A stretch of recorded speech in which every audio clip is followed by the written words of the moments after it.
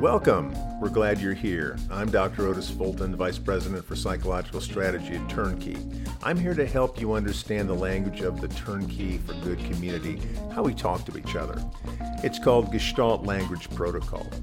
Gestalt is a communication process that emphasizes sharing one's experience instead of giving advice. Using this process increases the amount and accuracy of information we share while building strong positive bonds between people. For our on-site events called convenings and for our virtual groups called alongside groups, we actually require that conversations happen this way. You can get more information about how to access convenings and alongside groups on our website in the community section. Gestalt, hey, here's how it works.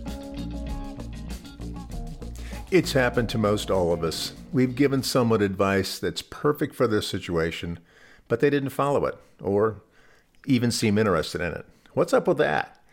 If you're in a leadership position in your organization, you probably think of yourself as a fixer. As in, when someone comes to you with a problem, it's your job to fix it. So because we're fixers, we often think we need to should on people who come to us with problems. As in, you should try this, you should ask Mary, she knows the answer, or you should start over from scratch. Psychologists have learned what a difficult word should is for us to hear. People unconsciously recoil from should because it takes away their sense of autonomy. The result is what psychologists call reactance. It pushes us in the opposite direction.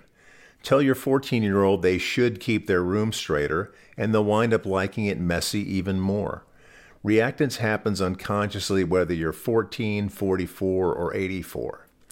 Usually when someone has a problem, what they're really looking for isn't someone to solve it. What they want is to understand the problem better so they can figure out their own solution. They're stuck. When they're ready to move forward, they want to do it their own way, not your way.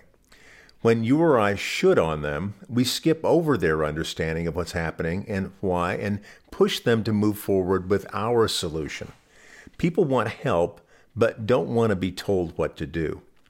So it's difficult to fully understand what happened and why, but we can listen to the person and ask clarifying questions.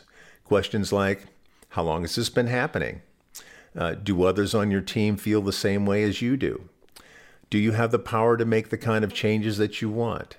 How does this affect the operation of the organization as a whole? After you ask these kinds of clarifying questions, what comes next?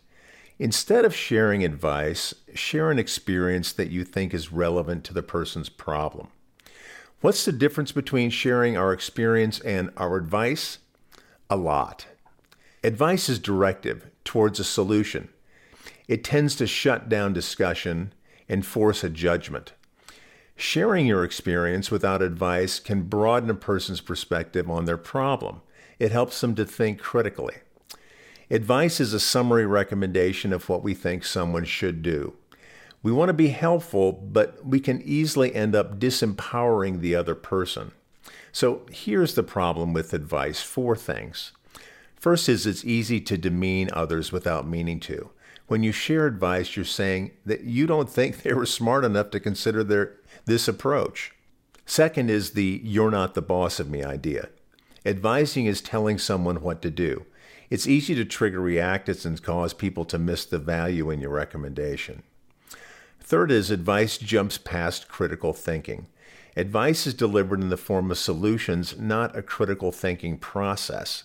The critical thinking process is more important than any one particular solution. And last, advice forces a response. Giving advice jumps to a conclusion. The other person has to say yes or no to your advice. The conversation shifts from my problem to the validity of your solution. So your experience is different from your advice. Sharing your experience isn't always easy, but when you do it right, it can broaden the other person's perspective. So here are a few examples of what sharing your experiences sounds like. When our organization faced a sudden drop in donations, we reached out to our community with personal stories from those we've helped. The direct impact of their contributions brought a surge of renewed support and engagement. Another one, I've learned that transparent communication during our volunteer training sessions leads to more effective service. Sharing the real challenges we encounter along with the successes prepares them better for the work that we do. Finally, one of the most impactful strategies I've implemented in our outreach programs was to create a space for beneficiaries to share their experiences with new participants. It fostered a sense of community and trust that I couldn't have built on my own. So your experience is a real-world example. It can broaden the conversation rather than limit it, as advice often does. Sharing your experience when you do it well will do 4 things. It'll provide a real-world example. It's like a case study about one approach and outcome. Second, it adds without trying to control. Your experience becomes one of many pieces of information in the conversation. You're not trying to direct the other person just to your solution. Third, it acknowledges the uniqueness of the other person. Advice says you should do this and do it this way. Experience is, I did it this way, but I'm not you, and my situation was not exactly like yours.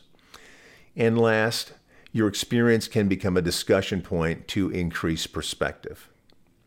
So finally, after sharing your experience, resist the temptation to wrap a bow around it.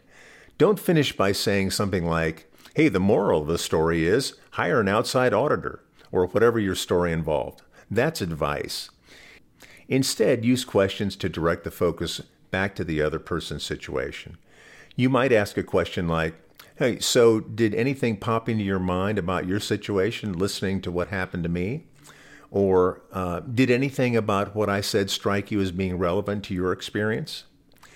Your experience is valuable to the extent it stimulates reflection in the other person. So keep the conversation about their situation, not about your experience. Instead, use your experience as a touch point to ask the person to reflect more deeply on their own situation. That's it.